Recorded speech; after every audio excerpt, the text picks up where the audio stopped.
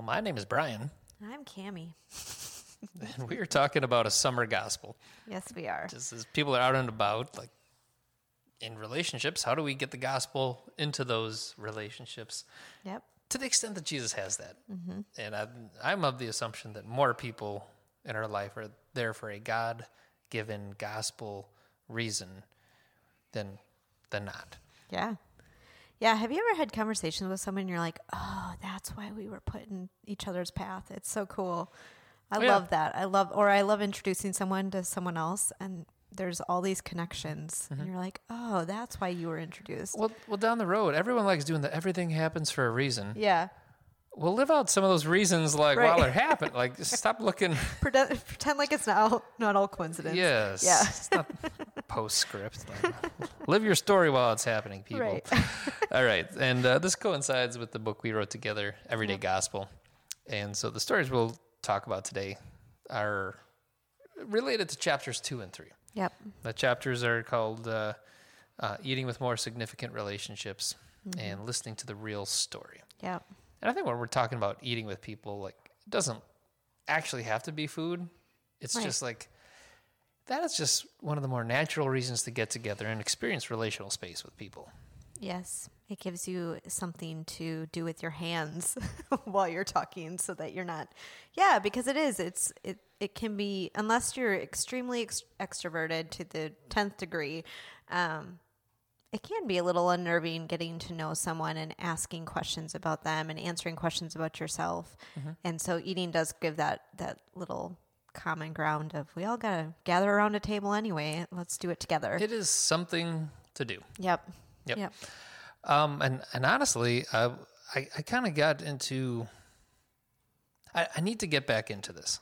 I actually, my heart is there to get back into this. I felt for a long time, well after the concern of the pandemic virus was kind of abated, people still didn't want to hang out. And so I didn't want to hang out either. And so like we used our stimulus check in the middle of all that, plus the vacation we didn't take, to buy a hot tub. Woo! And then proceeded to invite nobody over. Now, granted, that's like a weird invite between adults and stuff like that. But that, or I know someone with boat access right now. I know how to get a hold of a boat, and I had it last summer, and I mostly used it for myself. Right. That would be an easy one too. It's a pontoon boat, people. Right. I could have invited some friends along. Could have cruised the lake in comfort. It's time to get out of that mindset. Yeah. I think people really are ready to thrive on relationships again, and my heart's been missing it. Yeah. Yep. I think we've just lived isolated too long. I mean, it's only been a couple of years, but it's been in long enough that we're starting to really feel and see the results of living that isolated. So that's good. Okay, hypothetical or very specific. Let's just rapid fire back and forth. Here's the relational spaces we would invite people to. So for me, number one, like noon, Sunday, on a lake, picnic and drinks, 2 other families, pontoon boat. Like, that's probably my prime invite. Do I get an invite to that? That sounds really fun. Let's do it. Let's do it. We that would be really fun. Let's put a public invite out to all podcasts. If you listen to this podcast, you are invited. First person to rate our podcast decently, and you get to pontoon with Cammie and I. That's amazing. This summer. Oh my gosh. That's a great one. I really like to invite families to the beer garden. The local beer garden is awesome. There's a playground right there. There's usually some live music. You don't have to drink beer. There's also ice cream and food.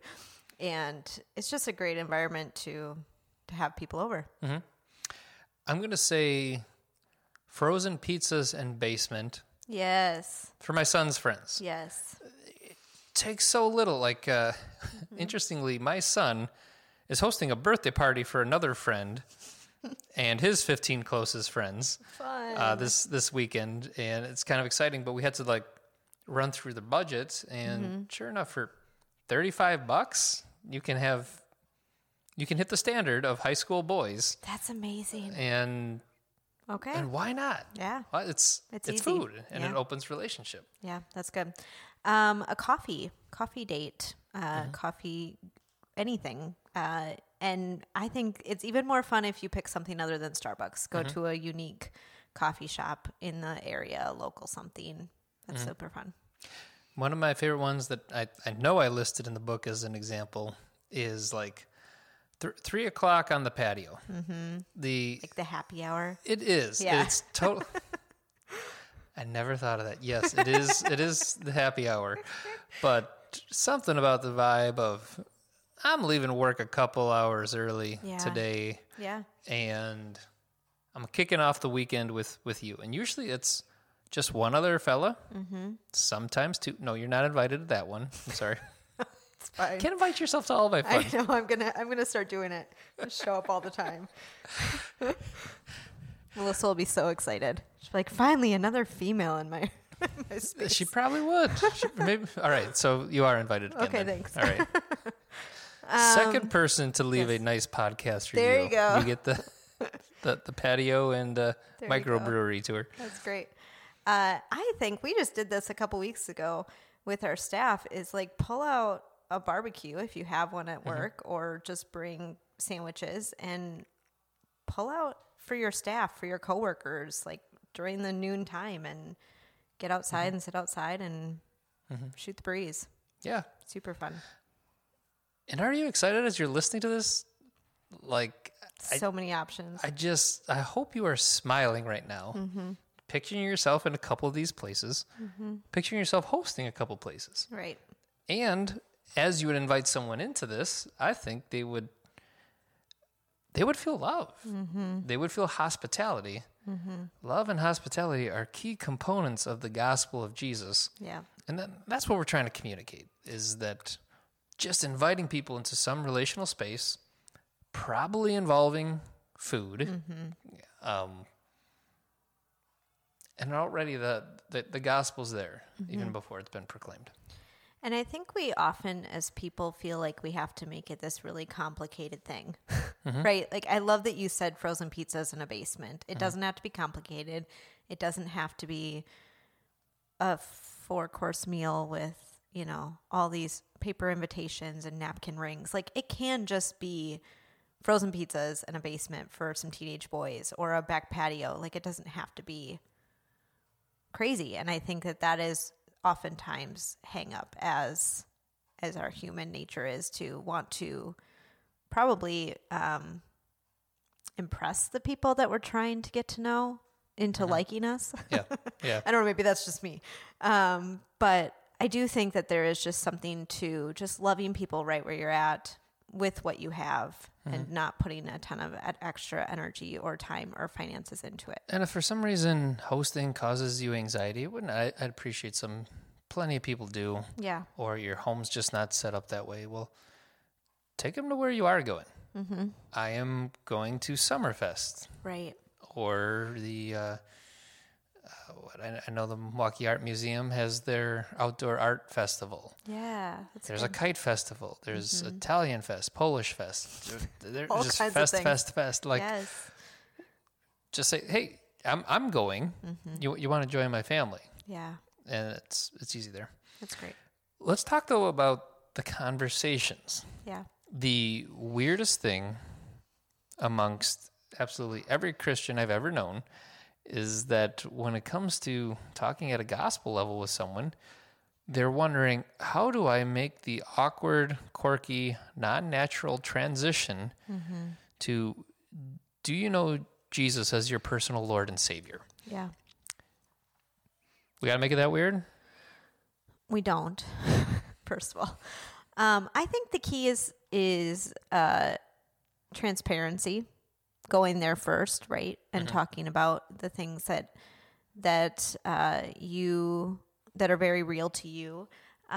But in the book, we talk about the two words hope and hurt. So what are their hopes? What are their hurts? And we do give some sample questions in the book, but just a genuine interest in who they are as a people, in what their story is, in, what makes them them. I think is really what drives these conversations and opens it up and makes people feel loved and appreciated and seen and known. And it doesn't have to be weird. It doesn't have to be, let me shove what I know about Jesus down your throat. It can just be, who are you and how can I get to know you better? And then from there, the trust and the confidence builds. That is absolutely what chapter 3 is about. Just getting to know the person. Yep. And don't you dare overcomplicate this too much. Like, you do not need a whole book to explain to you how to be a curious person who asks a question. Right. Like, you just be curious. Like, want to know the person's life. Yeah. And ask good questions corresponding to it. I think some people see that as inappropriate or like it's none of their business. Like, I don't know why that is, but I love that you said that. Be a curious person. It's okay to be curious. It's okay to ask questions. Actually, people probably appreciate that you ask questions and you want to get to know them.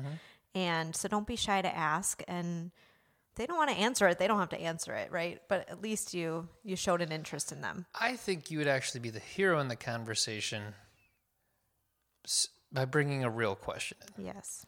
So what Melissa and I do is when people are coming over, we try to think of 2 good questions That's good. that are non-superficial. So it's not, what is work like? How are the kids doing? We don't get stuck on sports and weather indefinitely. Right. It's just 2 good questions. And again, to what you're saying, it doesn't have to be uncomfortably invasive. Like, what's your deepest, darkest sin, and why won't you stop? Shout out to Maddie Timmons.